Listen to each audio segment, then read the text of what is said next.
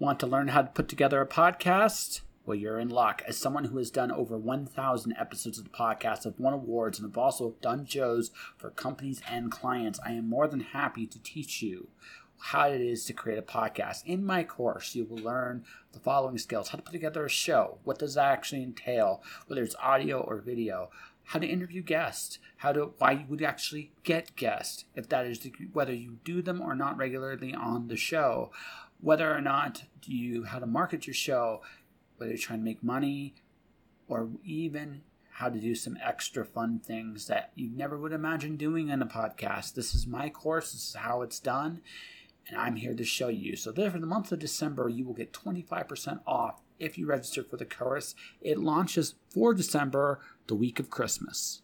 So definitely click on the link in the description below if you want to register. A little trick here when we get started. Sure thing.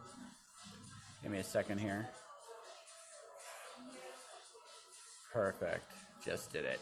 All right. No, what happens is, see, Zoom and I got it. Yeah. So what happens is Zoom has this tendency to be him and Twitch are like evil brothers, kind of like you and Alex. You pick on each other. Yeah. Right. You pick on each other. And you do evil things to each other just for the sake of being evil, and just to make life interesting. That's right. I am so choked up that interview with Alex got eaten. So choked up. We talked about you a lot. Yeah, it's so annoying. Yeah. No, I lost 3 interviews. Yeah, I figured as much. Yeah. No, we did. We actually, this very comic book, we talked about this, right? Because. See, Alex. Yeah. Alex said this was his greatest victory ever. One of his great victories. Yeah. I can see, and I think I know why it's technically his greatest victories, because I'm finally succumbing to one of his ridiculously stupid ideas. That's right. Yeah, that was the whole thing. Yes. Like we spent about 10 minutes talking about this particular idea. And the fact of the matter is, because here's the thing, like me and Alex, we're talking about Alex here a little bit, folks, because this is an interview I wish I still had. It would have already aired if it had, because it was one of my favorite, legitimately speaking, one of my favorite conversations the whole weekend. I was there. Good dude, right? But me and him have the same sense of humor, which kind of definitely doesn't hurt. But makes for interesting conversations.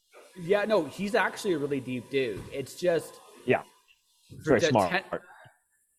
For about 10 minutes, we were talking about this particular comic and how his story was, this was my idea, and you were like, no, never in a million years. And now here you are writing the comic. Well, to be fair, on my end, this is not exactly the way he wanted the character and the project to go, but it has the essence of. So he is one on a distilled level, but not on a base level. Yeah. No, I will hold to that. Oh, okay. One second here. I just got to do one. I'm just doing one thing here, just making sure it's working. Okay, perfect. I'm just making sure that anyone that decides to interact with this conversation can. Oh, geez, here it goes. That's what I was worried about right there. Boom, there it is. The mute button. It's a weird friend. Like I said, Twitch and Zoom don't like each other exactly. Right, they like each other more now than they used to, but they like you know. But anyway, no. Well, you in all fairness. Okay, this is in all fairness to you. You gotta do it your way. If you're gonna do an idea of his, you have to do it your way. You can't do it entirely his way. Although I would have based on what he's told me, I would have loved to have been a fly in that way when to hear that conversation. Yeah. Well, it's very funny because over the 20 years that we've had Committed Comics going, there's been so many times where he's come up with a concept or an idea or plan, and I've sat there and poo-pooed it or shot it down and pretty much said, like, that's not going to work, or someone's already done it to this level, and this. And then we go back and forth, and that's what a good business relationship is. You go back and forth and you try to find the middle ground and all the nuts and bolts that are going to work. And this was one of those things that I didn't want to write my own comic because I didn't think I had the time or the the stamina, for lack of a better term. Hmm. I mean, I've now learned that writing a comic takes a lot of work, and I mean, I always knew that, but now that I've actually done it, and I've written, and I'm planning on this being a 4-issue miniseries, and I've already got 2 issues done, and it's an uphill battle. No, it totally no. I gotta say, like the initial idea in the script form is easy-ish. We're gonna say easy-ish, Right. right? Yeah. Mhm. But the reality of the situation is, like, depending on who your who your collaborator is, right? Mhm. The story, like, comics are this weird, like I would say, like, I've equated it to a band because it's actually, I think it's a Okay. very apt thing because there's a lot of voices that indicate, like, make the final product a good comic. Mhm. There's a lot of voices involved that make a final Right. product work well, even if someone's doing it by themselves, which is a very special kind of unicorn in this industry, ladies and gentlemen. It really, really is. But right, but even they have outside people going, okay, how have you thought about this? How have you thought about that? Have you thought about this? Because again, it's just, and then on top of that, sometimes as you tell the story, it doesn't come out quite like you imagined it would. Right. Yeah. I mean, like, and that's one of those things that I've heard a lot of as an editor and as somebody who's done art direction for people. I've heard it from a lot of people that they're like, "Oh yeah, the story started here, but then it told me it wanted to go over here." Yes. And I've always heard that, and I always understood it to some degree, and I always respected it. But then when I was writing this story, I had my outline broken down. I had the beats I wanted to hit, and then as I'm writing out the dialogue and as I'm breaking down the panels and that kind of stuff, I'm like, "Oh no, this won't work here. This has to work over here." And that's the story telling me that no, it needs to go in a different direction, and that was not quite a hard lesson to learn, but it was a lesson to learn. Well, like I said, it also kind of depends on where you're at. Your How do I put this? Your personal growth Yeah. development here. Like, I think when you're younger and older and wiser and stuff like that, or younger and more ambitious. We'll just say younger and more ambitious. You're Right. trying to make it more perfect. When you get older slash wiser, you realize, it doesn't. I can have a few lumps in the crepe. It's okay. Well, and I also think as you get older, you understand more of the collaboration elements, right? Yeah. So it's like I've definitely seen it from a lot of seasoned professionals and stuff that they start collaborating, and the writer writes out panel by panel, breakdown by breakdown, and then by the time the miniseries is halfway into it, or this the story arc they're working on is halfway into it, the writer starts to just get more generalized because they understand that their creative team knows where they are and knows that and can fill in the blanks Yeah. a little bit more so. Whereas I think when you're younger and a little bit more ambitious, you're just like, no, no, no. Like you said, the perfect concept. You're like, no, I definitely want it to look like this, and I definitely want it to look like this, and I definitely want it to look like this, and that doesn't always serve the story in the best way. I, like I said, as I've gotten older slash wiser, I'm gonna put a question mark on wiser. You know me, like, you kind of know Yeah, me. It's like, I don't know, wise is the right word to describe me, right? yeah, But what I would say is, what I've learned is that perfection is the enemy of art. It right, yes, it really, really is, and yeah, I don't worry about it. Like, the podcast taught me this more than anything else. I could have this master plan of what we want to talk about, mhm, but you might not give a shit one way or the other about it. right. Or you might ask a question that you're hoping or expecting a lengthy response to that has depth to it, that the person goes, yeah, no, we totally did that, Yeah, exactly. and you're like, is there anything more to that? Like, we have 25 more minutes. Oh And no, then I had that happen to me in San Diego. Like, the only problem with my interview style is if someone really just wants to cut through all the muck, they just, mhm, like, they right. It doesn't mean. By the way, it doesn't mean it's necessarily a bad interview. It's just, it's not no, going to be the chatty interview, right? So, right, right. It's right. more bullet points. Yeah, yeah, You know, and that's totally fine too. Like, it's not generally what I do, but I do respect people if that's their approach, right, to things, yeah, yeah. That's right? definitely like a more late night television style, right? Because they know their time frame they need to fit, so Yeah, they know they need to hit a yeah, certain amount of beats. Exactly. I mean, and I've had some cool, like I said, I had a lot of time. Like I had a lot of fun in San Diego. Like I said, I had a lot of fun when I was there, and it was nice to actually Yeah. meet you in person. I, Yeah, no, it was awesome. yeah, I wish Bill was there. That was the only thing. It was like Bill that would have been perfect, but I Yeah, understood. he had to take a year off. I mean, it's kind of funny actually because he doesn't. I believe as of right now, he doesn't have an artist alley spot, so he's just going to be dropping in and doing some sign. He's going to be there this year, and he's going to be doing some signings and guest spots. Um, but he's not going to have his own space. Like he's going to use the Committed Comics booth kind of as his home base. I'm going to be applying for my professional badge like now-ish, so I can actually get in next year. I had too much fun. I don't want to not. Yeah. Sorry. Also, I want to see how many more ways I can sneak up on your boss. Yeah, it was. I finally got the confirmation. Actually, where is it? I There you go. There we go. So that's my invoice, which is great to see, but not great to see, right? It means I'm going, but it also means it's a lot of money going out the door. Yeah, but okay, I sincerely hope it kind of was like it was this year, like next year. I know there's going to be more of a Hollywood influence again next year, but So what's interesting?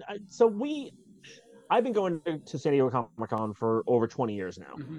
and so actually, I think it actually is last year. I think it was actually my 20th year. Because there was 2 years I didn't go.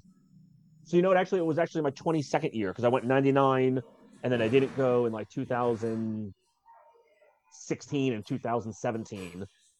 But yeah, no, the thing is that I knew it was a different feeling because on Wednesday the sales and interaction and the interest in small press was very strong. And traditionally Hollywood doesn't have a presence on preview night. Hollywood is not there on the most they do is the Warner Brothers will screen a couple of pilots. Yep. You know, and so a lot of people who are like, oh well, the reason why the show was good this year is because Hollywood wasn't there and people weren't lined up. And I'm like, but it was good from the go. It was good from jump. So that doesn't quite track, in my opinion. I do think it helped that people weren't lined up for extended periods of time, but I don't know if Hollywood not being there. I think people, because of the pandemic, because we didn't have the full on show for 2 years, and then we had kind of like 20, they had a special edition, and then they had the year after special edition, which was still kind of like a hybrid, like there really wasn't a ton of stuff going on. I think people just wanted to experience something different at the show. Yeah. And I think this past year in 23, that was people were like, you know what, I'm going to spend more time on the floor. I'm going to see more of the booths. I'm going to go to these areas. And I think a lot of people, my feeling and a lot of the feedback I got from people is they enjoyed that. So I'm hoping that 24, like you said, is going to be more of the same. It's going to be people coming back to small press, realizing, oh, that's actually where all the good stuff is. That's where all the good stuff is. And I can't get it home, because small press doesn't have a giant budget to market to every comic store around the country. I want more American clientele by the time I get to San Diego next year. But my big thing was I'm in Canada. So yeah. Yeah, it is a little different. I legitimately wanted to buy more books, like legit, but there was this. The thing was that you guys were laughing at me slightly out of pity. I was laughing too, slightly out of despair, because it was just like it's just too much of a disparity. Yeah, right? You look at the stuff and you're like, it says, because I know you, and you're looking at this stuff going, this is genuinely good. This is entertaining. I want to dive into this. But I also have a limited amount of stuff I can carry in my suitcase back home. There's that, but also it's like this. So $20 American is $30. Oh God. All right, that's kind of it. I got a couple. One of the reasons why I love going to Vancouver from Seattle. Vancouver's beautiful for you because you're like, hey, this is a day off for me, right? California right? Because here's the other thing too, like California and Canada in terms of price points are very close, right? Very, very close. So it wasn't like if it was any other state, I would have gotten a bit of the price point difference at least. Yeah, But yeah, but yeah. not California. I, No, I California is too expensive. Doesn't matter what side of the border you're coming from. no, exactly. No, California is ridiculous. But I mean, but Yeah. in a perfect world, though, man, if I were to live somewhere in the states, I like San Diego. The city itself is very nice. So Yeah, San Diego is beautiful. I mean, again, it's one of those things when people say, "Oh, was Comic Con going to leave San Diego?" It's like I kind of yes, there are larger convention centers. Yes, there's areas that have a more centralized location, but one, the city fully embraces Comic Con International. You yep. know, they they allow them to do so much and they give them so much leeway. And again, it's because they've been for 50 years. Um, but I don't know of any other city in the world would give them that much. I mean, I live in Seattle and we have Emerald City Comic Con, and that's a very large show. But I know the organizers who started that show, and I've talked to them, and they were like, "Yeah, it was a complete uphill battle, pain in the ass to try to get advertisements on the side of buses for the show, you Mhm. know, and put banners up in the city and that kind of stuff. And they were trying to emulate what Comic Con was doing, and they just had so many hurdles to jump through, and so many issues, and that kind of. And I'm just kind of like there were radio stations that turned them down to do ticket giveaways, in Wow. Seattle. And it's like, why would you do that? Like, and they're like, oh, well, it doesn't fit into our format right now. It's like that no, you know. I mean, I granted, Emerald City isn't selling out in 6 minutes like Comic Con is, so maybe that's part of it, right? Like, I don't know, but it was weird that these guys were having problems getting the city involved, you know, to be a part of the culture. I mean, it's the opposite, right? Like San Diego's like, hey, we'll try, let's just go all in on this, right? And the thing is, I mean, you could arguably put the San Diego Comic Con in LA, but the problem with LA is it would just be one. no. Yeah. Do you know why? Do you know why it'll never work in LA? And it's the same reason why it barely works to WonderCon in Anaheim. San Diego as a city, the county of San Diego is the ones that put the price regulation on the hotels. They don't allow them to overcharge. In LA, they would literally just be like, hotels charge $1 billion a night. We don't care. Yep. you know and the only reason why I believe, in my opinion, again, I don't have any inner workings of Comic-Con and Anaheim and the city and that kind of stuff, but I think the reason why Anaheim is doable is because of Disney, because Disney's the one pretty much telling the city of Anaheim, no, we need to keep prices at a certain level because we need to constantly have flow of income, you know and when you have a Yep. moneymaker like Disney there, they're going to listen. Well, I mean, you'd have to be a complete idiot to crap on your golden goose. Like you'd have to be. Yeah, Now, yeah. I'm not. I'm not going to say at this point in my life that I'm not saying that people aren't stupid enough to crap on their golden goose. I live in Canada.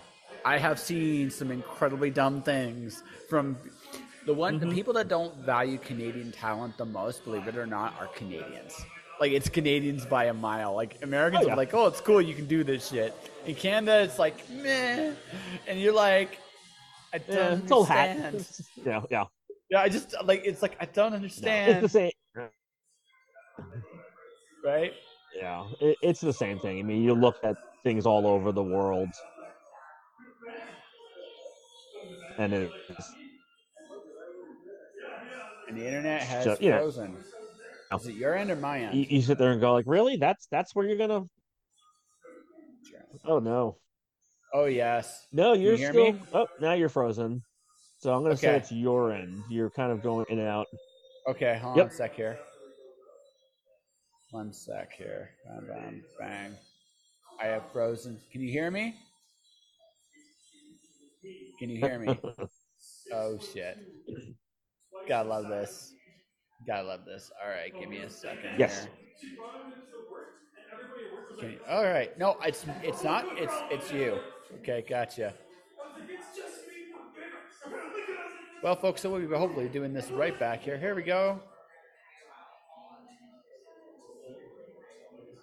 One sec here. Well, that was weird. Can you hear It me? was. I can hear you. I can't see you. Okay, because I can't see you either. Interesting. Yeah. This has been a strange and Uh, wacky experience. I'm on the air. Like I can watch myself on Twitch, which is weird. So right. oh, there you Oh, go. there You're you are. back. You're back. And then you're back on my side. Okay. I That am was really weird. so. You just probably missed me. I'm here. Are you? I'm very tempted to say no. I'm not here, Tom. But I think you already know that. So see, this is how I know Fine. we're. This is how I know we're friends. See, I can mock myself, and you're like, Yeah. I'm just gonna go with it. I'm just gonna. I'm just gonna go. Yeah, yeah. So like I was saying Yeah. right before Just. things got weird, like and you were saying Mm, it's a tendency we have a tendency to take for granted like our own talent here. Like special I don't know, I think there's a little bit of that everywhere, but I think Canadians yeah. especially are guilty of this. They're the guiltiest Mm, people I've seen on this. Because the one thing I will say about down in the States, and this I will give you, there's more no matter where you go in the States, there's more platforms to get stuff out there. Now whether people appreciate them or not, that's a different right. that's Or a conversation. utilize them properly. Right. Yeah. That's a different conversation entirely. But Yeah, yeah, you're right. There are definitely more outlets. yeah. So and that's the thing. Like there's a natural indication for a platform to kind of look at. So it's much better here. Like that's the thing. Like I was trying to disappear this year from where I'm at, and I'm going to disappear for sure in the spring. I don't care what I have to do it. I'm going to do it. But one of the reasons Right. is just like I like for what like I just it's looking for that right people, that right community thing, and I think just for what I do in general, I'm better suited in the States than I am up here. That's just that's Yeah. I mean, definitely might be true. It also might be a population density yes. thing. So the areas that you think about in the States for doing things like podcasting or doing things like social media or doing entertainment wise, you think of California, you think of LA, you think of New York, those are very densely populated, areas. Um, so yes, I think in what you want to do in the areas you want to grow in, absolutely. It definitely I think would benefit you. But the flip side of that also then becomes, you need to live in a densely populated area, which densely populated areas come with, higher prices for things, higher taxes, higher, like Well, so it becomes the there's always trade offs, right? So, but like I said, for me, like the current right. journey in my Yep. life, current like final destination thing is I'm trying to figure out where I fit exactly. And I know I don't. I know it's not Mhm. here just because of the inability to connect here. It's funny. I've said this on a few shows. When Yes. I went to California, San Diego, even ignoring the Comic Con, it was really easy to connect with people down there. Like it was just really easy. Now I'm not saying that Mhm. that's Yeah. the exact spot I want to be, but even ignoring the con, people were just friendly and just wanting to chat. Like here, it's the opposite. So the funny thing is, yeah. So what's interesting? I think because I definitely know this goes for the East Coast of the United States as well. The further north you get, the more introverted and locked in people get. Yeah. So, like, because I experienced that here in Seattle. Seattle, Washington. It's right next to Canada. Everybody in Seattle is very in their own head, very introverted kind of deal. Whereas even when I go to, Southern California, it is more of a personable exchange, I guess is an easy word to use in that Yes. sense. And same thing when you go to, I mean, I grew up in New York, again, the north side of the country. And, you know, people were very direct, but it's like you go down south, in like Georgia, or you go to, South Carolina, or, those where they talk about the quote unquote Southern charm, and there's definitely some truth to that, you know. Oh They yeah. want to interact with you, even if it's literally on a 10-minute basis, you know. Yeah. Um, And so, those are areas I think that certain mentalities are locked in. Yeah, And I I think just like connecting is one of them. I like we were talking about the pandemic earlier, right? I think what happened was people kind of went into one of three categories, right?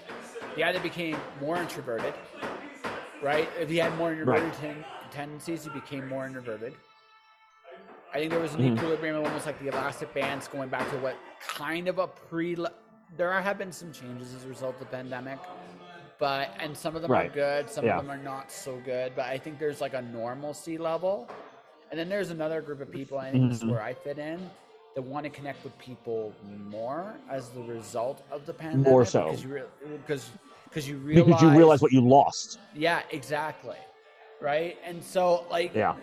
I just think I'm in one of those areas that just wants to just, we're gonna go in our own little corners of the universe, there's nothing wrong with that, really. It's just not where I am in my Mhm. life. Now, maybe when I'm like 80, and I don't want to talk to anybody Right. anymore, I'll go back to that. I'll go into the mountain. You Well, know, that's that meme out there right now because of the holiday times. It says, the older I get, the more I identify with the Grinch. He didn't hate Christmas; he hated people. yeah, You know. yeah. He So, no, that's just and I it, think right? Like that's the as you get Grinch. If you older. look at the Grinch, he's like someone broke his heart a long time ago. I don't know who it was, but someone really hurt Right. him, Yeah. Yeah. and he decided, like all good villains, he decided to be angry. Hmm. Instead of being angry at himself, he decided to be angry at the whole Right. world.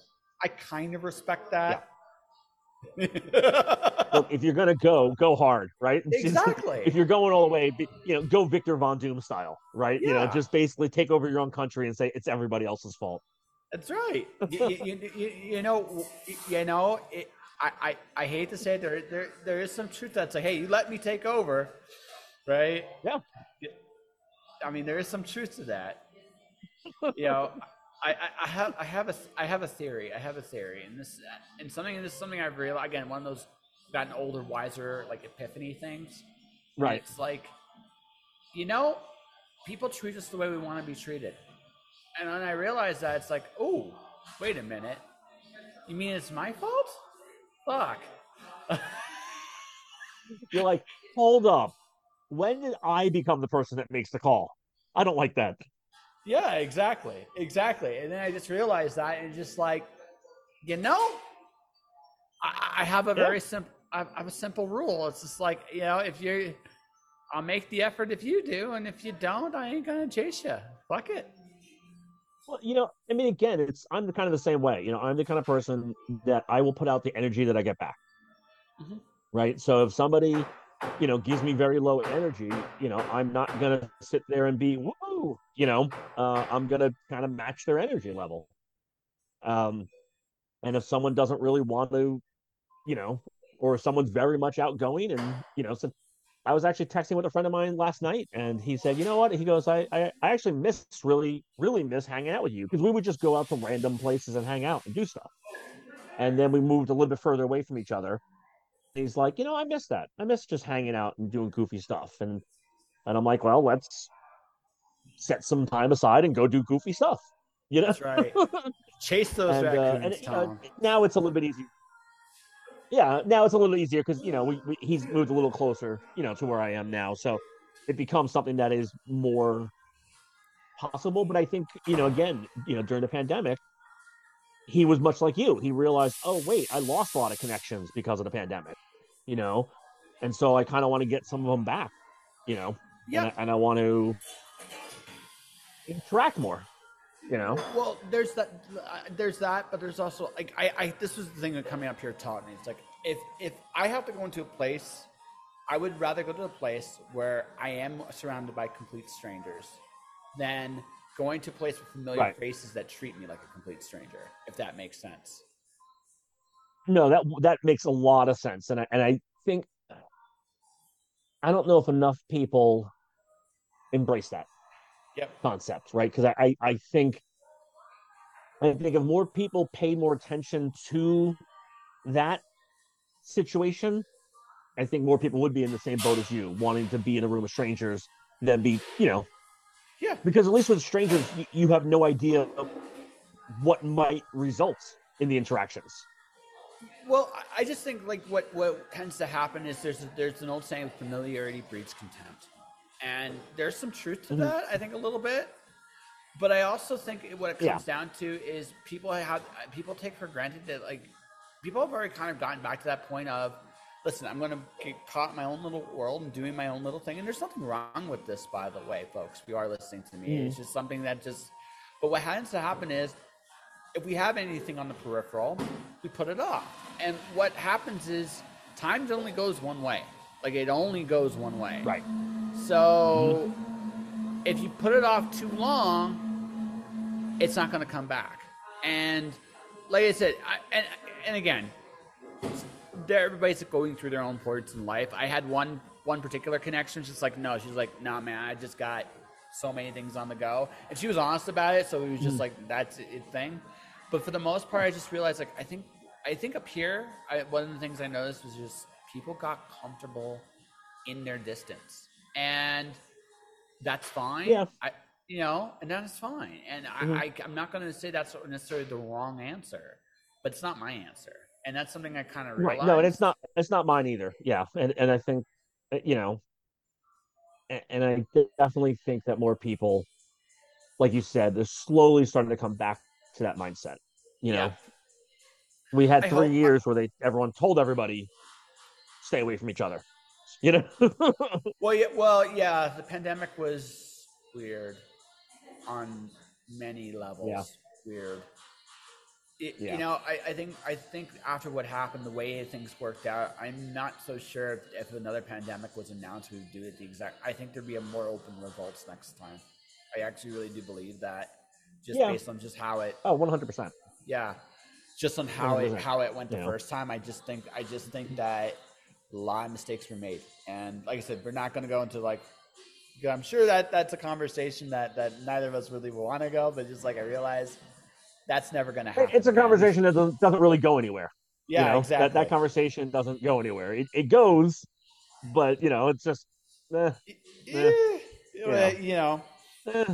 it's like, yeah.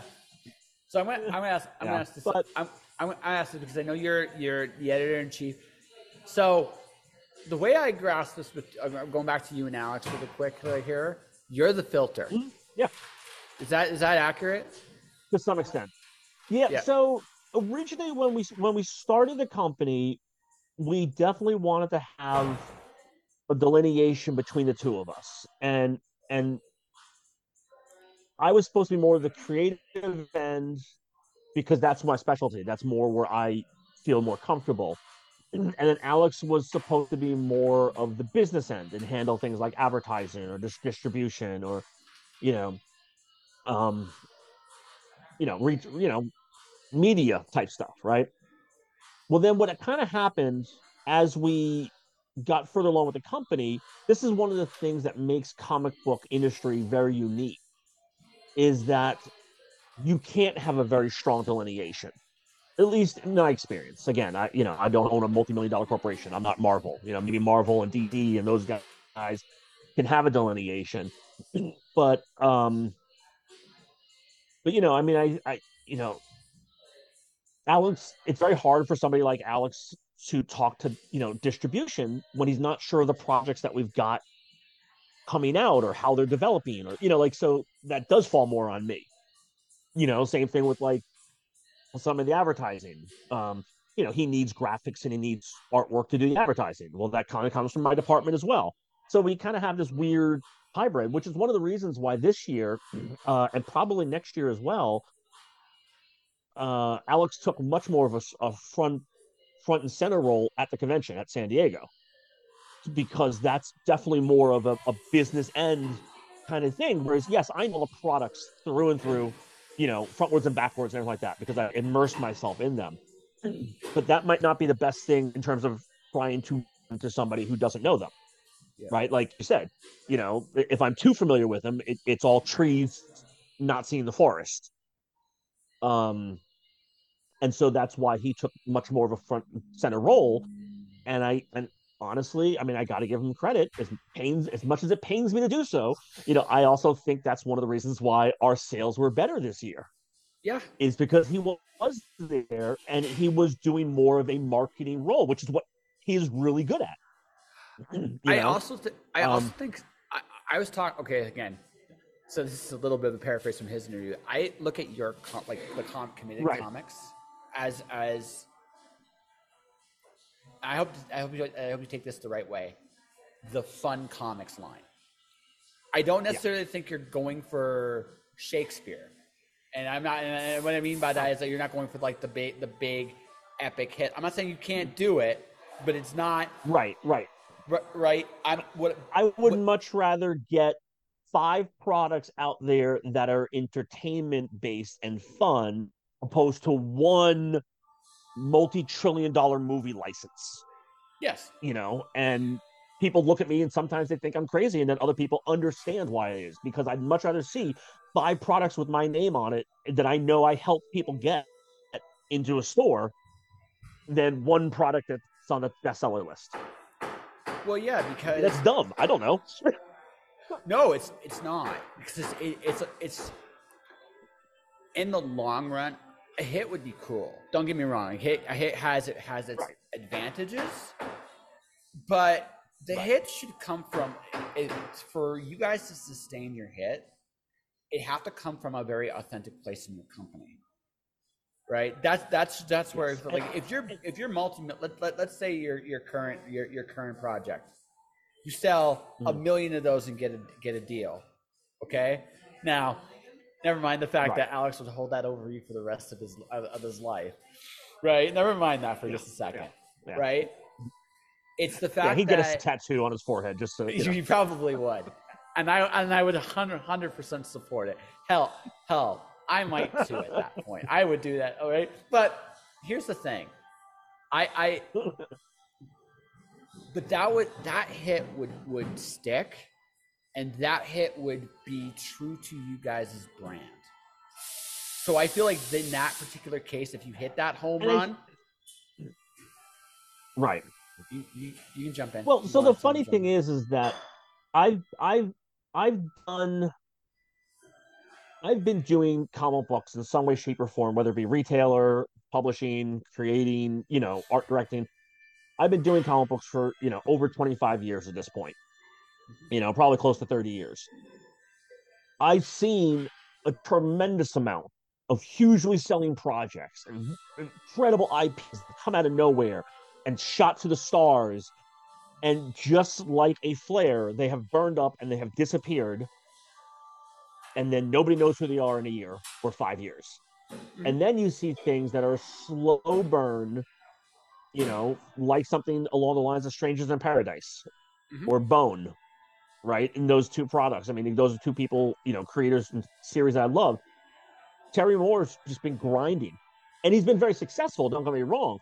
But he's told the stories he's wanted to tell. Yep. He's, he's done, like you said, he's one of those rare unicorns where he's doing everything himself. And he's had offers and he has worked for companies like Marvel, and he has done stuff and he has done larger projects, larger companies.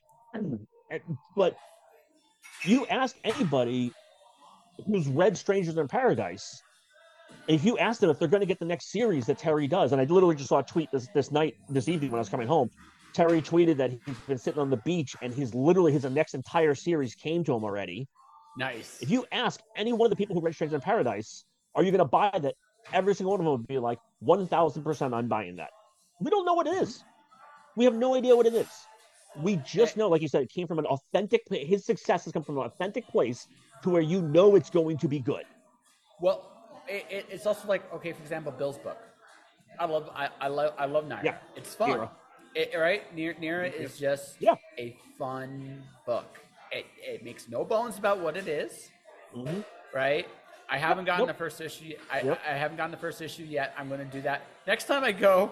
I'm going to make it. I actually, the thing I really wanted from you guys, and I just couldn't afford it, was the Naira omnibus you guys have for all its older stuff.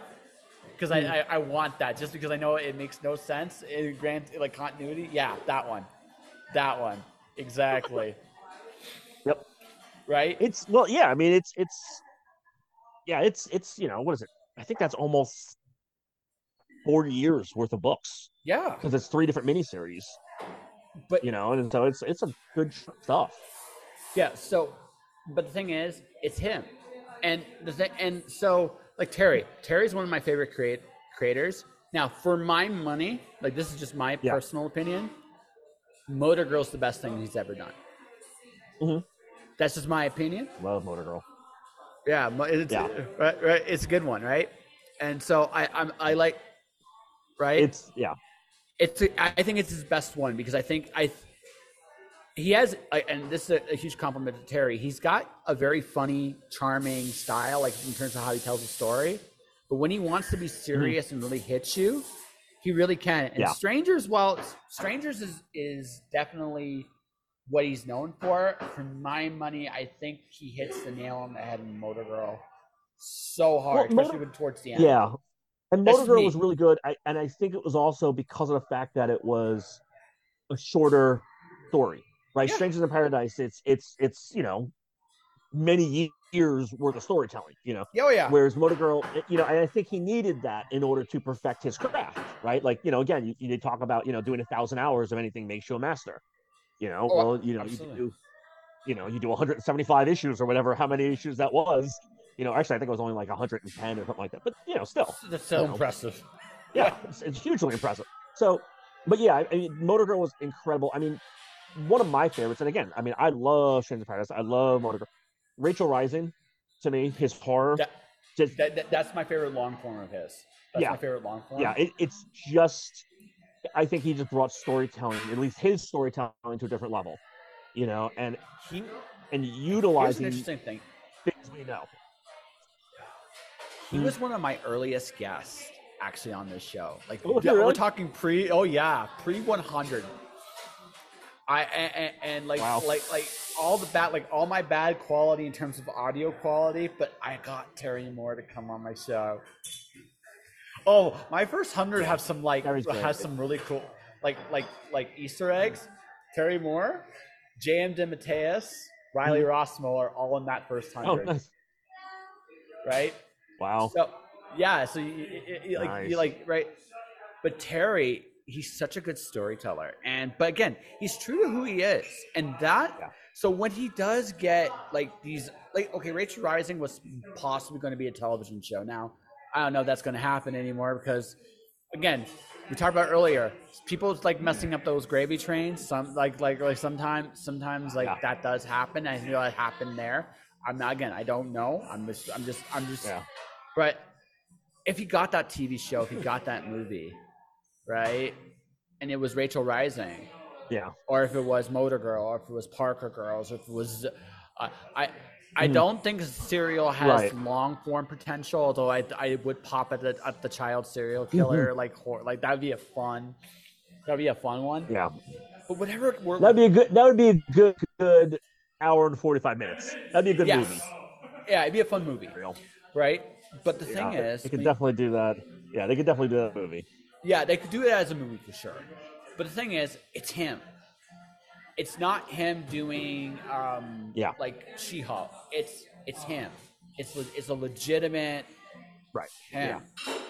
And going back to you guys, I think any of your books that got to that next level as they currently are, I think it would be a hit that would sustain for that very same reason. I don't like again. This has always been the big impression I've gotten from both of you.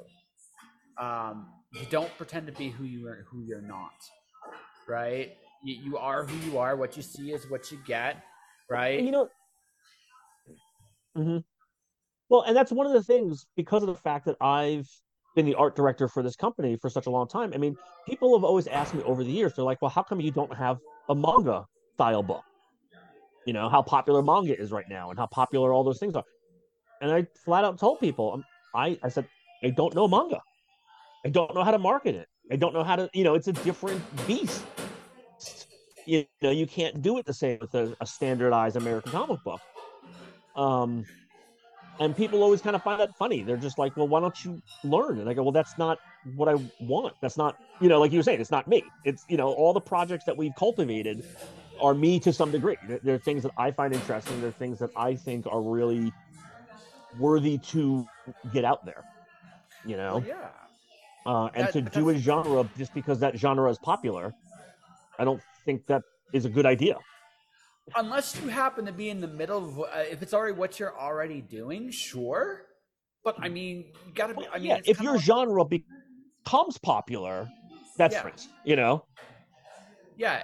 No, like the Yeah. last thing, like I would like the last thing. I mean, although I do somehow see you guys doing a zombie retelling of like a classic just for shits and giggles, right? I could see it hypothetically, Yeah. right? That doesn't Yeah. that shouldn't be your go-to if zombies get hot. You know what I mean? Or a vampire story like Right. retelling, right? Like that's not.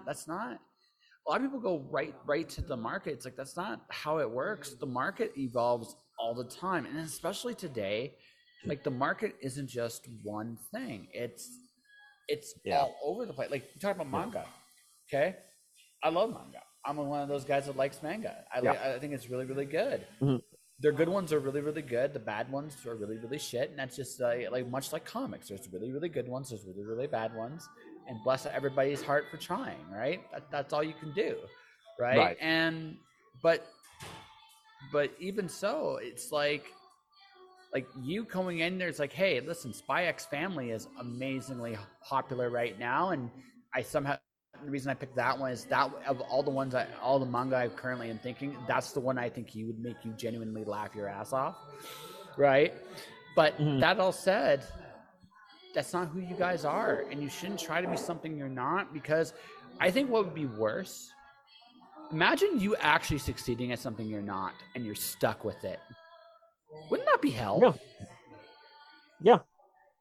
There's been a couple of like I've heard stories that are like stand-up comics, like they do a character and that character hits and they're just like, oh, they're miserable, but that's what everybody wants to hear, right? It's just like, yeah, I don't want to do that, you know. So, Well, I think there's a point. There's a certain point in every art. Let's say you become really successful at whatever it is you do. You're doing fan service at some point. I don't think that's a bad thing. So the question is then, no. what kind of fan service do you want to do? Because that's going to be because if Yeah. it does hit, you're going to be doing that all the time, Right. Yeah. right? Like I go musicians. Okay, I'm going to go old. Metallica. I love Enter Sandman. They have done that Mhm. song to death. Right. Probably sometimes they're Yeah. sick of it. Sometimes.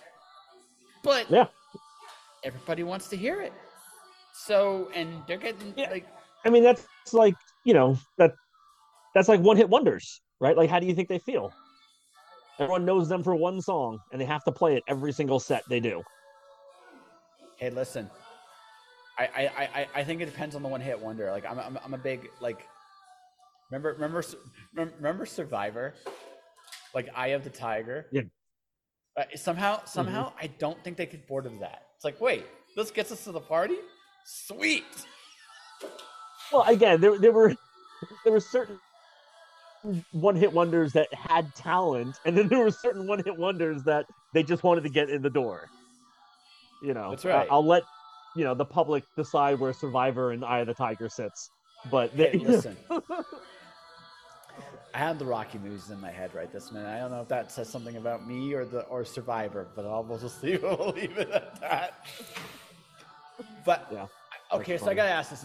Again, you've been mostly behind the scenes. This is you going to the forefront now. Yeah, Like, it sounds like you've learned a lot. I did, and one of the biggest things that I've learned, and it was probably the hardest thing that I learned, was I can only do one thing at a time.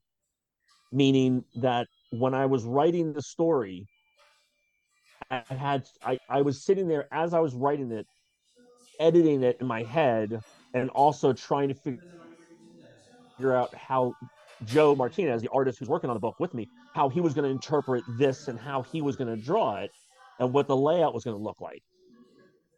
And doing all of those things in the 2 weeks that I set aside to work on the project, I think I might have gotten 3 panels in because Yeah. I just was stopping myself from actually telling the story.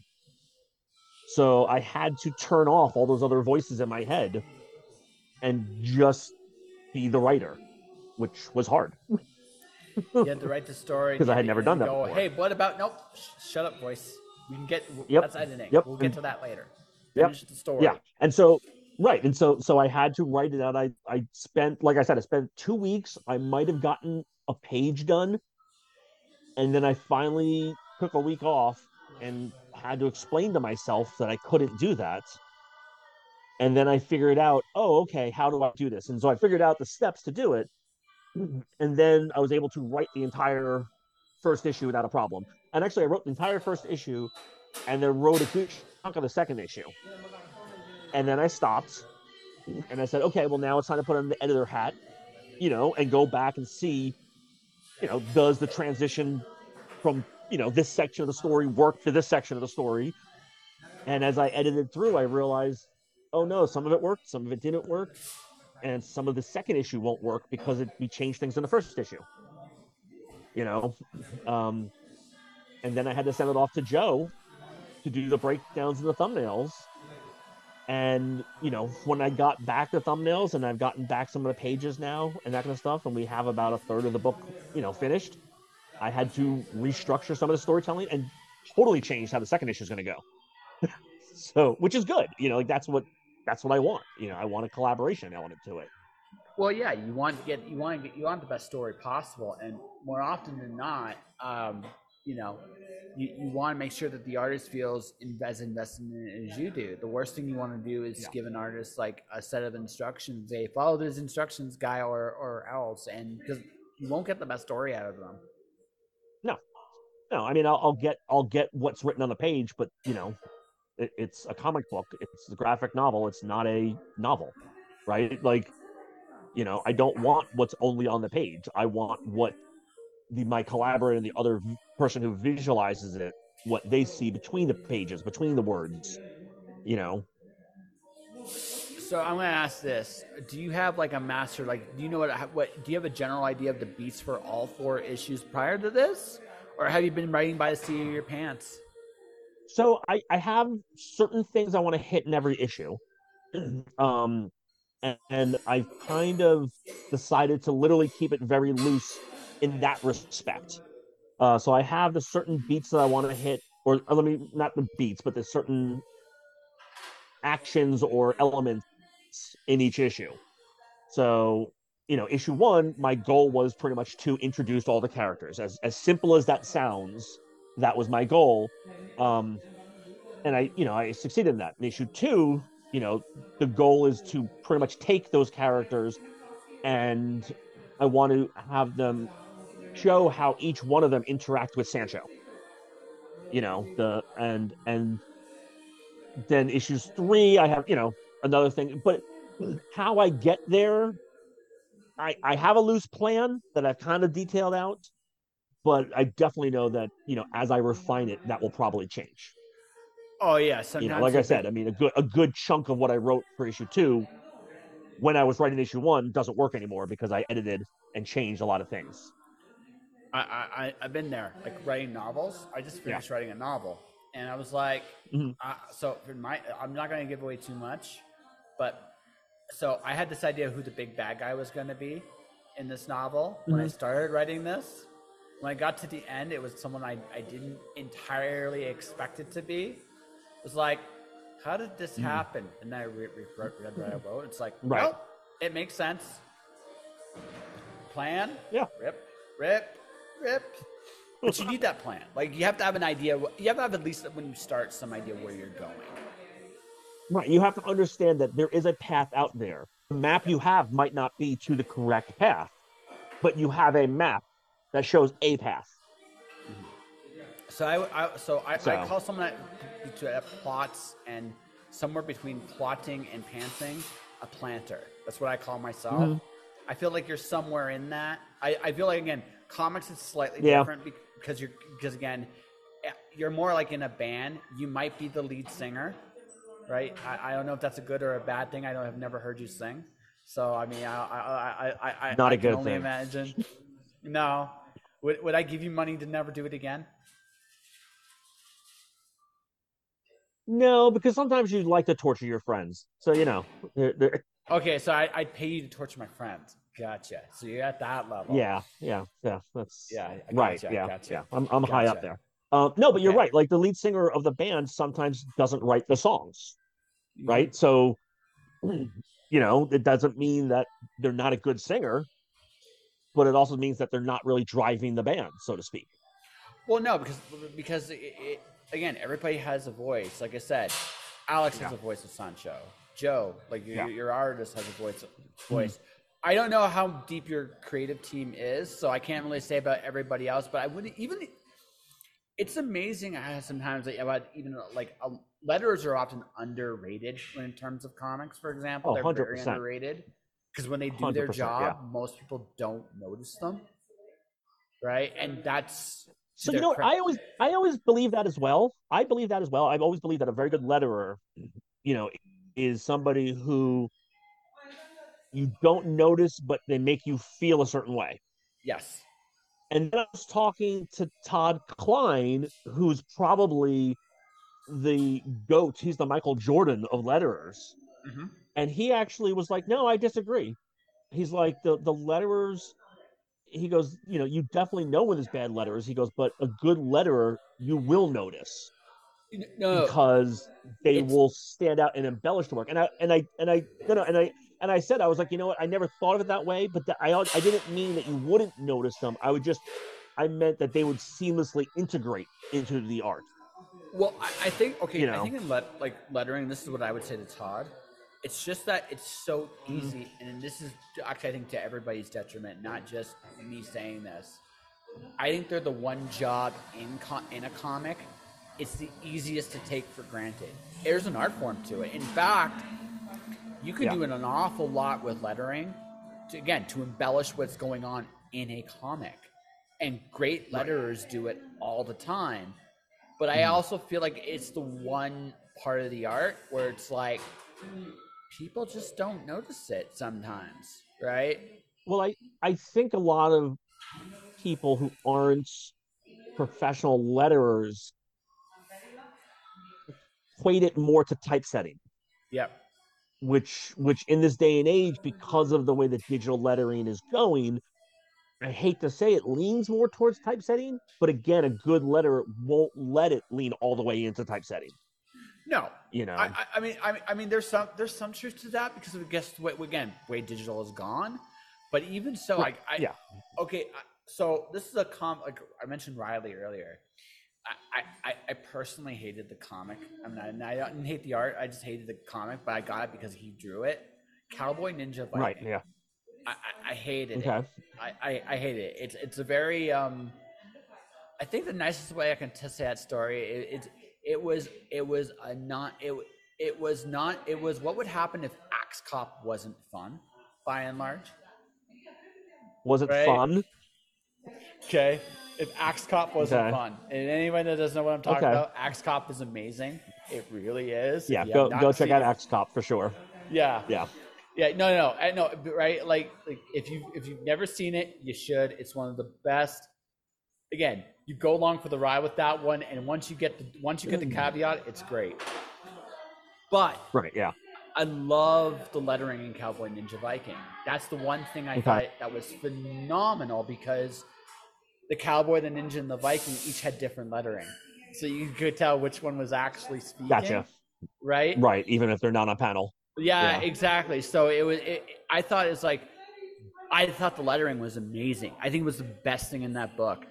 I love Riley's art, but I honestly think from a story perspective, the best thing Hmm. was the lettering, and it was just like but yeah, but I mean, but it showed me right there. It's like wow, you could do a lot with lettering if you have the right book.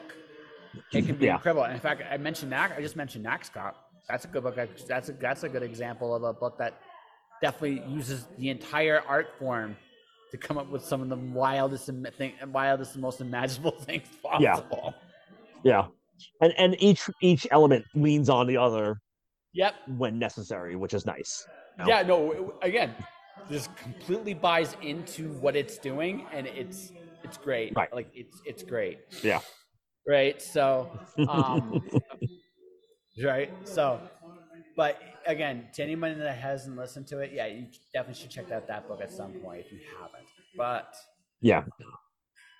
But that all said, it's like it's like comics is an art form. Like going to your book, I don't know like your full creative team, but I imagine if, like I said, everybody's got a little bit of a voice, if nothing else, because there's always good ideas from artistic people. Yeah.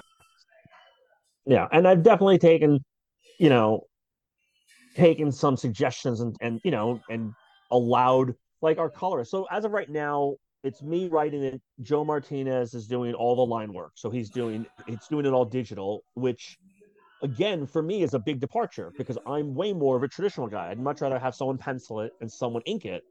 But Joe basically showed me his resilience and adaptability into doing both.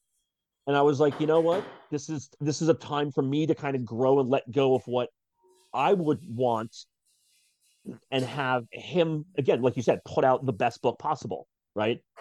And so, he demonstrated to me that he can pages digitally. So why not go with that, right? Like we all want the best thing.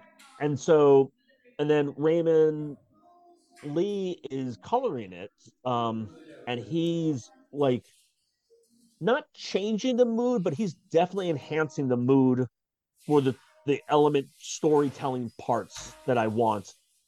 Because again, he's an artist himself. He understands that, certain color combinations and certain tones and certain shadows can enhance what the feeling is. And it's very funny that we've spent a lot of time talking about different letterers, and that's the one area I don't have somebody yet.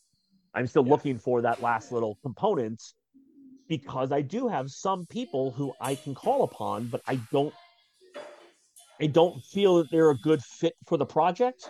Yep. So I'm still looking for that thing, that last person. Do you have an idea in your head what you're looking for? I need somebody who's very adaptable. So the concept with the book, it's Sancho who is crazy and he's kind of like an insane genie. Um, he attaches himself to this family and he's like, I'm going to help guide your lives and make your lives better. You know, Unfortunately, he thinks he's a chipmunk. So it's like kind of hard when the person who's supposed to be enhancing your life doesn't have his own life figured out. So so so a large portion of the book is he's telling a story. So there is a story within the story, right? Which has a so completely different art team. So I need uh, somebody who can adapt to multitudes of different art stories. my question here, Sancho doesn't sound like he's very reliable. Is that a I fair don't know what you're talking assessment? about. I don't know what you're talking about. No, it's not that he's like Alex. I'm not. No, I don't know what you're talking about. So Just something inside me just said, I get the feeling that what he says and what I'm going to see on the page may not exactly go head to head. And I think that could work. I mean, unreliable you know, narrators are, they can I'm be I'm very entertaining. You know, I'm just saying that the characters in the first issue they want something and they get something. yeah. Whether it be like a monkey paw type story, we'll have to see. Well, it does have a certain bit of monkey paw to it, although I'm not entirely sure it's quite monkey paw because I'm not sure how you put the genie away. Right? Like the thing about the monkey paw is it ends once the paw closes, it's over. Yeah, Right? no, it's not quite. No, it's kind of like if the monkey paw's closing, Sancho's inside the hand going like this, keeping it open. Yep. Whether that's good or bad is the different story entirely. Um, Well, no, he's so pretend so he's the pretending to story be a. within the Sorry, go on. he's not pretending he's a chipmunk. He thinks he is a chipmunk. Well, okay. How to word this? Okay, this is a dude that has a certain construct of what his reality is. Okay, Mm-hmm. and just going based on Disney cartoons back in the day, Chip and Dale are not exactly what I want. Well, I want someone to guide my life into the best possible future, right? It's just, I it don't just, know if if you if you look closely at Chippendale, it was Indiana Jones and Magnum PI. Oh, I Rescue mean, Rangers, that's a pretty absolutely. good. No, absolutely, right? But I mean, I'm The talking the originals, older yeah, the ones. original Chippendale.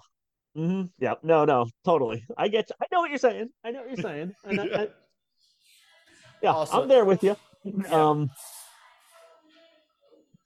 Although, why didn't they give Dale a mustache? That's the one thing I'm gonna now that I'm thinking about it, that's the one thing they should have done in Rescue Rangers. And we're because he's a chipmunk. so what? Chipmunks don't have facial hair. Eh, Monterey Jack had a mustache. Eh? He had a mustache. Um, Why couldn't Dale? so yeah, so because of the fact that there's a story within a story, that art style is also going to be completely different. Yeah, So Joe is not drawing that story in a story. I'm having a completely different art team do that. which To keep it which makes interesting, to sense. keep it different, because again, I still want the overall voice of Committed Comics is new talent showcase. That's what Committed Comics has always been. And so this allows me to continue to have a section for new talent showcase. It's basically going to be a 10 to 12 page story within the story, you know? And, And I can't wait. I really yeah, legitimately can't wait for this. Like I said, going full circle here, going full circle here. I heard about this in July, folks. So when I yeah, heard about this in July, there was a little part of me that's just like, mm-hmm, yes. But yeah. at the It same finally time, came true. yeah, right. At the same time, but I can see where you got your way on it too, because it's not just a straight. It is a straight Sansa story, but it isn't. Not just because Right, he thinks he's a chipmunk, but because you're keeping true to the mission statement of your company, which is something I right. think you cared about a Yeah, lot. yeah, yeah. No, and that's one of the things I am very happy about, you know, um, the company, the way it's gone. And the story within the story for the first issue, it still keeps with the mission statement of new talent showcase, but it's new talent showcase that we did years ago. So it's kind of weird because we repurposed the story that we told in a very small print run of a book that we did over 10 to 12 years ago. And so the story within a story is written by Danny Donovan, who now does a ton of stuff for film. Um, and I think he's worked with what's the people who are doing what's that publisher that does Goosebumps? Is that it's not Oh, Random R.L. House? Stein? It's yeah, but the company that publishes him, I can't remember. Scholastic. Yeah. Scholastic. So Danny's done a bunch of stuff with Scholastic, I believe. The person who's doing the artwork or did the artwork for the story within the story is Dustin Weaver, and Dustin Weaver is now doing stuff over at Image. He's doing Packless. He's done X-Men. He's done Shield for Marvel. Um, I and love the Shield. James Taylor is inking him. Yeah, and James Taylor is inking him on this story, and this story was done years and years and years ago, and it was not many people saw it, and so I was kind of like when I was doing the first issue, not only for time because that way I didn't have to have an art team create that; it was already done, but I also kind of looked at it going like, you know what, these none of these guys were pretty much known when we published them, when we worked No. with them, 10 to 15 years ago. So granted, now all of the creative members of the team are very successful in the comic book industry, and so I kind of thought to myself, this is the perfect kind of launching pad for the book because, in a weird twist of fate, it's the opposite. The veterans are the story within the story, and everybody who's telling the Sancho portion of the story are kind of the newcomers. Which is fun. Whereas later on, it'll be the opposite, right? Later on, in issue 2 and issue 3, I'm going to find people who have never had any published work in the comic industry, and I'm going to bring them in. And Which so then we'll be the veterans working with the newcomers. That's right. That's right. Be like, we know what we're doing. Kind of, sort of, I think. No, No. no. But yeah, but no. But So, yeah, but no. yeah, that's pretty much it. So Right? yeah, but it's yeah, yeah. So the Kickstarter's going now, so people can go and pledge. Just saying. Yeah, we're almost Um, at that point. I had one more question, then we can go to the full sure. official pledge, and this. First, actually, I want to do this two parts. First off, Okay. 20 years is a hell of an accomplishment in this industry. There is a list of companies that you have outlasted, like just big time. Like big companies too. These are like. So so let me tell you, and this is one of those ideas that Alex came up with, right? And I had to, like you say, filter through, and this idea got 2/3 of the way done. And then I said, no, we can't do this.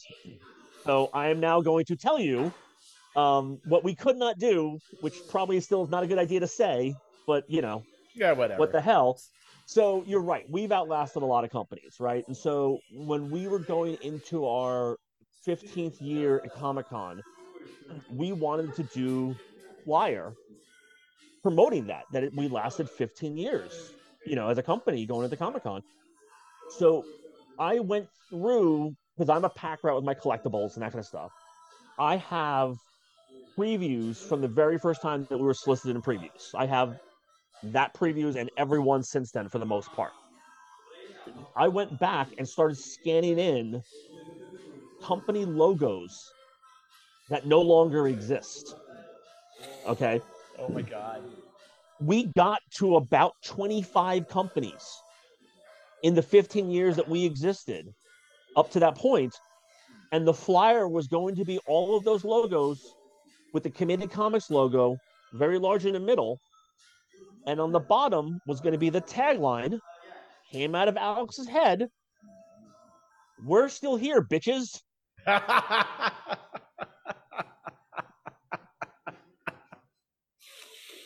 It's true though.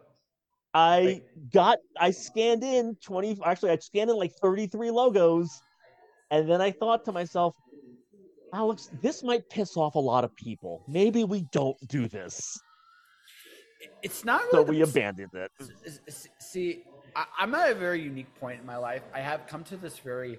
This is the evil salesman aspect of my personality, right? I Which is why you and wholeheartedly Alex get admit along. this, right? If they hate you, they actually have a tendency to buy more from you, right? So pushing that button once in a while, like you're laughing because you know it's true, right? Right? And again, we pushed the button. Trust me, Alex and I have pushed buttons. Yeah, I'm not yeah, saying it's we've you done an always. occasion, but I'm not saying you always want the trouble that comes with it. Like there again, I'm not saying like this. I don't always cave into that impulse, but at the same time, there's a part of me yeah. now that's like, you know, this button is fun to push, and I do it sometimes on Well, purpose. there is that old adage that if you have haters, you're doing something right. Hmm. You know, Well, I and actually so, but okay. again, we probably could have done the flyer, and we just would have had to change it from "We're still here, bitches" to something a little bit more universal. Well, more you could go like honestly the way around that, and this is just and if Alex listens to this, and he goes with it, I'm sorry, but I say it like this: if you make it more of an inspiring thing, you could get away with it because, like Yes. honestly, like staying in comics, okay, companies you have outlasted that like just a few off the top of my list: Valiant, the Ultraverse, right? Um, those are some Techno content moving comics. comics. Yeah. Well, no, Techno was backed by the Sci-Fi Network on television. Yeah, like We outlasted CrossGen. yeah, that's the question. Like, these are big companies, folks. Not these aren't small ones, right? Nope. And you're still here Yeah. releasing comics, and none of these guys are standing. Like none of them. Nope. That's a combination of smart business, knowing who you are and knowing who you want to be. Like that's like going back to something we said earlier. You guys know who you are, and I honestly think that's your greatest strength. And I say, I mean that, like, it's a huge boon to you, and because of that, I think because of that, I don't know if you'll ever be like the big company. I don't know if you guys want to be though either, right? I'm just saying, like it's one of those, like, I don't know where you're going to finally end up, but I've always said that even if the company becomes super famous and successful, I'll still probably always have a day job. Sure. I'll still always have a day job because that way I'm never relying on Committee Comics to pay my rent. So therefore I can never get bitter about it. Yeah. Fair enough. And maybe that's crazy, but that way I'll always love what I'm doing, even if the next project doesn't hit the way it should. It's weird because I've been freelancing full time. I've been going through the ups and downs that have come with it. I love what I do. Right. Yeah. But like for me, I love what I do. So I don't think I ever will hate it. Now there might come a point where I might go back into some kind of employment. It wouldn't be a typical day job. It would have to be something that suits my skill sets. Right. But that all said, right? Because I love what I do, right? I really, really do. I don't think the money or lack thereof sometimes will ever change that. I'm not sure that's a concern, but I also understand, like, because of how volatile it can be, the ups and the downs that come with that, right? And also depending on your spending habits, what you're into. But you might want that day job just so I can buy my crap. And also, let's be fair. I'm not at that level, so for all I know, when Committee Comics reaches that level, I might be like, "Peace out, bitches! I'm done with the day job." Well, that's just it. Who like knows? You might have to, right? You might have to. It comes down to time at that point. No, right? and that's the best case. Yeah, that's the best case scenario. That's the best case scenario is that I have to leave the day job because the side hustle becomes so much. Yeah. So. And that's the thing. And that's the thing. Like the compliment I was going to paint for you in particular is this. I don't know how big you guys are going to get. Who knows, right? But I also have gotten this feeling from both of you that you'll do this as long as it's fun for both of you. And honestly, that's a compliment. Not a you know what? I may never see you in like the bestseller list, but you might have this group of people that love what you do all the time. That's what you want as an artist. You don't it doesn't matter how you have as big a group as possible. But really, as long as you have your group, does it really matter what it looks like? Yeah. And it's very funny because that's definitely firmly how I believe. And Alex is straight up like, "No, shut up, idiot. I want millions of dollars." Well, listen, I want millions of dollars too. I'm not going to lie. But at the same time, I've kind of gotten into this with this attitude. It's just like, I can't always control my results. Right, that's the one thing you have no control on, the result. And when you try to control the results, you make yourself go crazy. Yeah, you can't do it. But what you can do, the only thing you can do, and the only honest thing you can do is, okay, am I doing everything I know how to do correctly? If the answer is yes, and everything that I want to be able to do, yeah. Well, I want to. Or I know how. There is. I think both are. I think both are valid. Yeah. I think and you want to get that smaller. Well, that distance between the two. Yeah. But I mean, there is something to be said about everything's a learning experience. You're not going to know everything doing something, and I can accept that. What I want is, am I doing my best? Am I doing what I want? But am I doing my best at what I'm doing? If the answer is yes, then the result is going to be the result. Inevitably, I'm going to strike out sometimes, but sometimes I'm going to hit home runs too. Yeah. And sometimes I'm going to hit singles, doubles, triples. Yeah. That's how it goes, right? I can't control that, but I can control how I swing at the bat. That's called life. Yep. Yeah. Yeah. That's it. Yeah, It's about, absolutely. it's about So swinging at the it's about swinging at the pitch. yeah, no, I'm the same way. Yeah. Yeah, So yeah. congratulations. We can get at the plate, and we can make sure that we can make sure we get to the plate every single as much as possible, That's and right. that's all we can do, right? Just That's make sure it. we get there. Yeah. That's it. That's the real battle. Then which comes to the big question. So 20 years, whether you're so embarking on new journeys in this, what has been your biggest lesson doing this? My biggest lesson doing this, it's kind of a double-edged sword. So I had the very rare, I don't know if it's rare, but I had definitely a very beneficial long form conversation with the legendary Jim Shooter at a convention many years ago when I would think like the third year into Committed Comics. Mm-hmm. And he gave me a piece of advice that I still hold true to this day. And it kind of goes along the lines of what you were saying. He was like, do it at your own pace.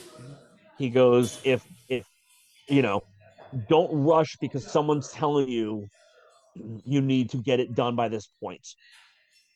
He goes, you can always move deadlines, you can always move things back. Like he goes, rushing is going to be the death of you. And I have definitely done some things where I have rushed into things, and guess what? Every single one of them failed. you know, we were supposed to launch this Kickstarter like 3 months ago, Mm-hmm. and I was like, you know what?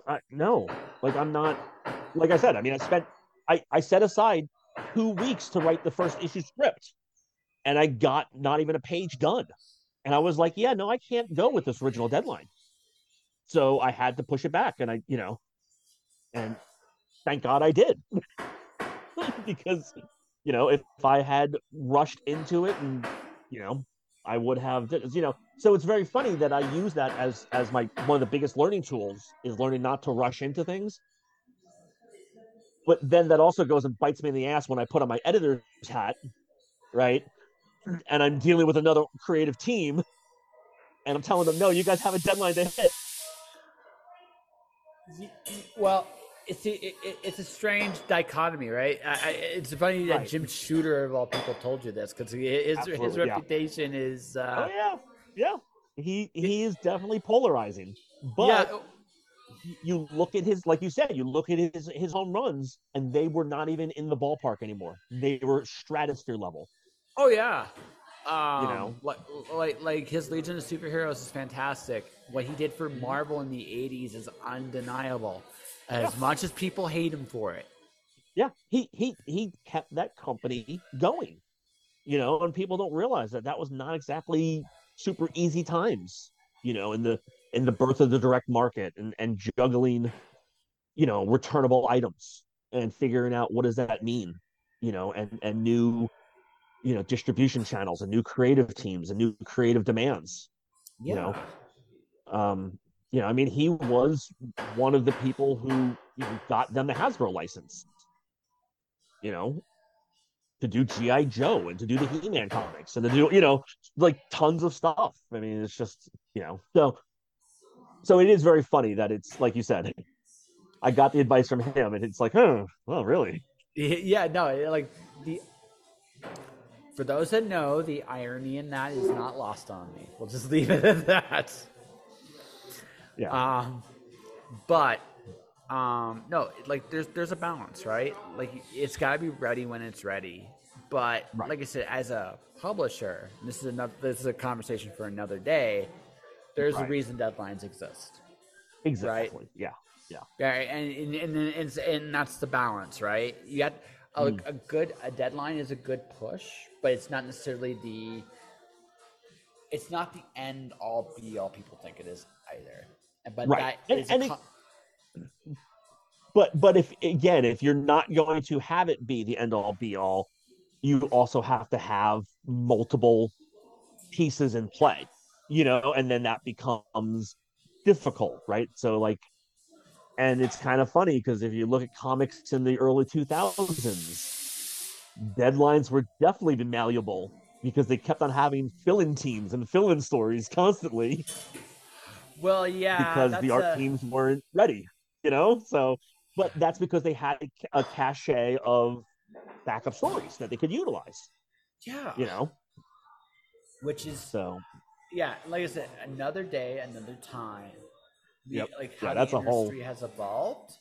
yeah, Because I want to get to you plugging your book. If we don't, if yeah, we keep talking forever otherwise. yeah. Um, but I mean, the industry is definitely in an. Long story short, publishing has decentralized, and maybe Mm-hmm. someday down the road, like maybe next year when I go to San Diego again, maybe I Right. can get both you and your partner in crime in the same room and talk about how you guys have rolled with how Mm-hmm. diverse publishing has become. Because that in itself is a Yeah, huge yeah. topic. That would be a fun conversation. Yeah. Yeah. Yeah, that would be fun, right? And because again, you guys are using multiple streams to get to where you're getting to, and they're working for you. But at the same time, it's a balance and it's a challenge, right? So, but that's another Yeah. story. Talk about Sancho. You're the man. So the yeah, so the first issue is up on Kickstarter right now. It's um it's a standard 24-page book. It's the story within the story is I think a 10-page story. And Sancho essentially is an insane genie who thinks he knows everything and thinks he knows the best way to get stuff done. And for some reason or another, you'll find out why. As the story goes on, he's attached himself to this one family and these two kids. Kenneth and Yanni, and for some reason, he decides to guide their lives. But it doesn't. I mean, the question is, how much guidance can a guy who thinks he's a chipmunk provide? You know, uh, so not saying he can't provide good guidance. I'm just saying, you know, it's a challenge. Um, Well, you know, like I said earlier, someone that pretends he might be Chippendale, the Rescue Rangers, minus the mustache, might have some issues, but that's neither here nor there, Hughes, right? You know, right? um, and so yeah, so Joe Martinez is doing all the line work. I actually met him at Comic Con doing portfolio reviews that I do every year. Mm-hmm. He's worked with the band Ninja Sex Party. So he's done a comic book with Ninja Sex Party that apparently sold out, and now they're in the process of doing a second print run for it. So it's been super successful for the band. So that's super cool. And then Raymond Lee is doing the art. He's one of the guys from a coloring studio in the Philippines, and he's worked with Will Spartasio and Brian Haberlin, and he's done colors on Stone and a bunch of image books and a bunch of Avalon Studio books, over the years. So again, I'm very fortunate that he was recommended to me, and he's exceptionally talented. I mean, the pages he's turning out are just unreal. Um, yeah, so it's just blowing my mind. And again, I'm super happy with the art team, and it, again, I'm super happy I took the time to find the people. Right, and I found the right people, and these are people who are sharing the same desire. And again, Raymond's been in the business for a long time. Joe's been in the business not as long, but he's been grinding away, doing stuff. Yeah. Um, and so it's a team of people who love this industry and love this art form. Um, again, the lettering portion is the last piece that I need to fill. I have a couple of leads. I've got a couple of portfolios I've been looking at and that kind of stuff.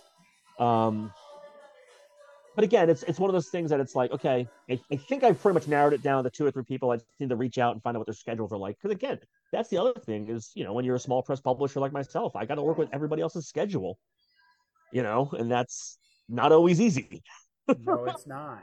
No, it's you not. know. Um, So, so how long is the Kickstarter going to run for? so the Kickstarter goes until December 27th. Okay. Um, so we launched it on December 1st, did it for 26 days, which with the time frame of December 1st, since I didn't launch it at midnight, it actually goes till like 10 a.m. this the 27th or something like that. I was talking to Pops on the Madness live stream recently, And he said, "You're either incredibly stupid or incredibly brave to want a Kickstarter in December." And I said, yes, I am. And I didn't say which one I was. Or there's a third possibility, which I'm going to Yeah, just say here: incredibly opportunistic. yeah, yeah, Right? Because again, sometimes you go do things when nobody expects you to. yeah, That actually works in your favor. Sometimes. yeah. Sometimes. And, Well, yeah. Sometimes, I mean, again, it's I didn't want to wait forever. I didn't want to rush it at the same time, right? So I was supposed to launch this after San Diego this year. That was one of the reasons why Alex, and you talked about the project was because I was supposed to launch it in August. it does. And I literally, I only had Joe under contract as of August. And I was like, yeah, I don't even have the book done. I don't have the first issue script. I'm screwed in August. You know, so we did some rearranging with our schedule, and we did Nearer Dark Seas, which is Bill's next miniseries for Nira. So we did the first issue of that on Kickstarter, and then we decided to do this one. I'm literally doing the final fulfillment. Bill actually messaged me while we were talking. He's like, "Oh, I'm gonna get you those last bit of commissions. I'm gonna put them in the mail on Monday." And I'm like, "That'd be great because that's like the last stuff I need to fulfill for that Kickstarter, and then I could literally not worry about that one anymore." You know. Mm-hmm.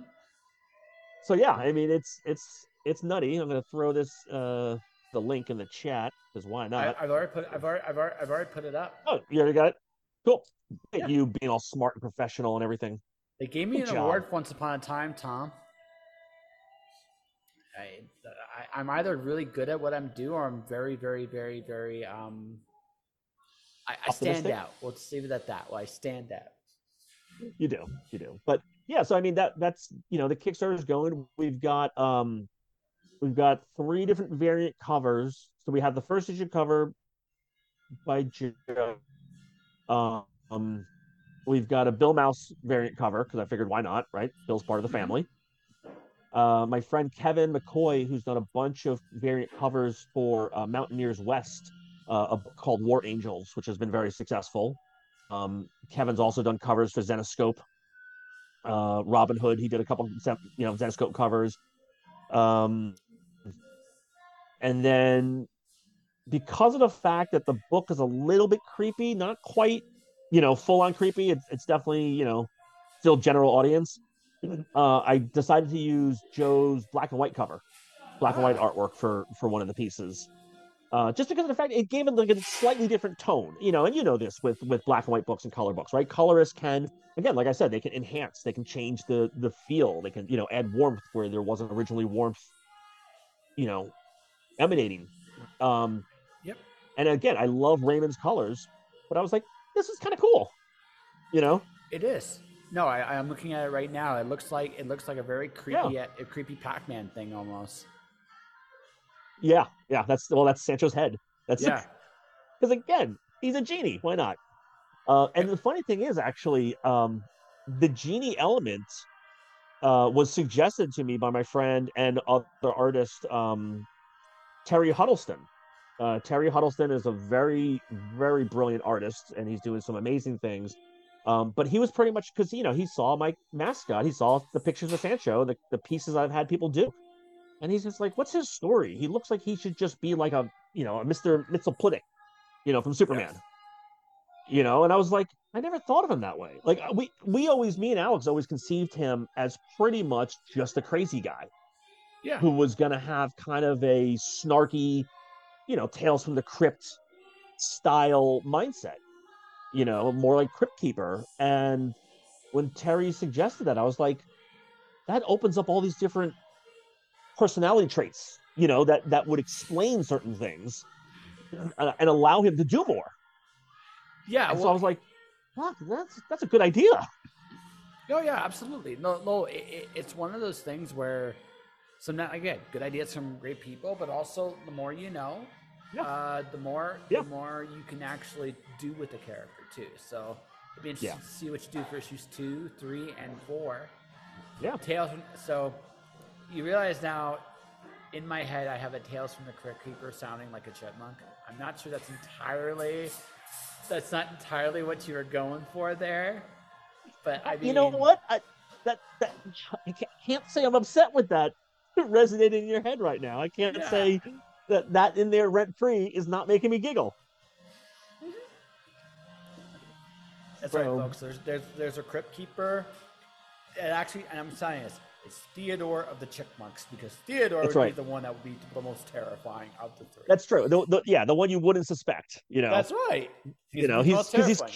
He's cute and cuddly. And then you go, what's behind those eyes? Why are you always giggling in the corner?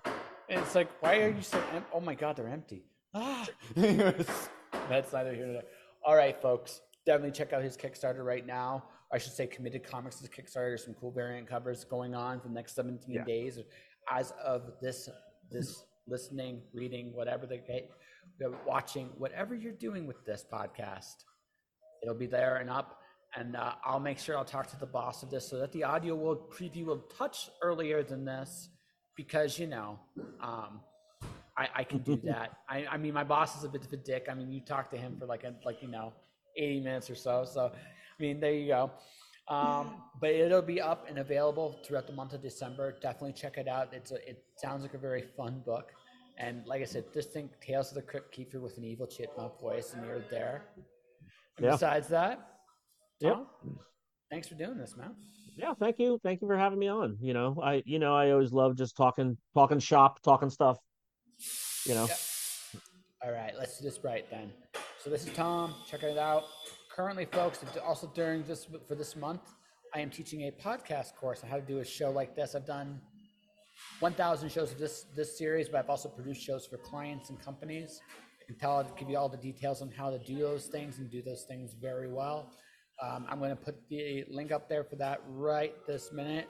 It's on my webpage, which I'm probably going to be updating because it looks very 2015, and I'm not sure that I should have a 2015, looking website in 2024-ish. But it's up right now. You can definitely go check out the course there if you guys want to do that. So, and now we'll do it for this episode. Just joshing. I will have a bunch of episodes next week. So definitely check them out. For everybody watching, everybody listening, thank you for watching. Thank you for listening. Stay inspired. Keep shining in the dark. And I'll see you next time. Healing Hands airs every Monday on channel Healing Hands YYC, hosted by Chenille Bostic. Healing Hands is a massage therapy education show in which Chenille shows you exactly some massage techniques, how to heal, and the basics of getting started. Check it out every Monday at Healing Hands YYC. Click on the link below to subscribe. Josh.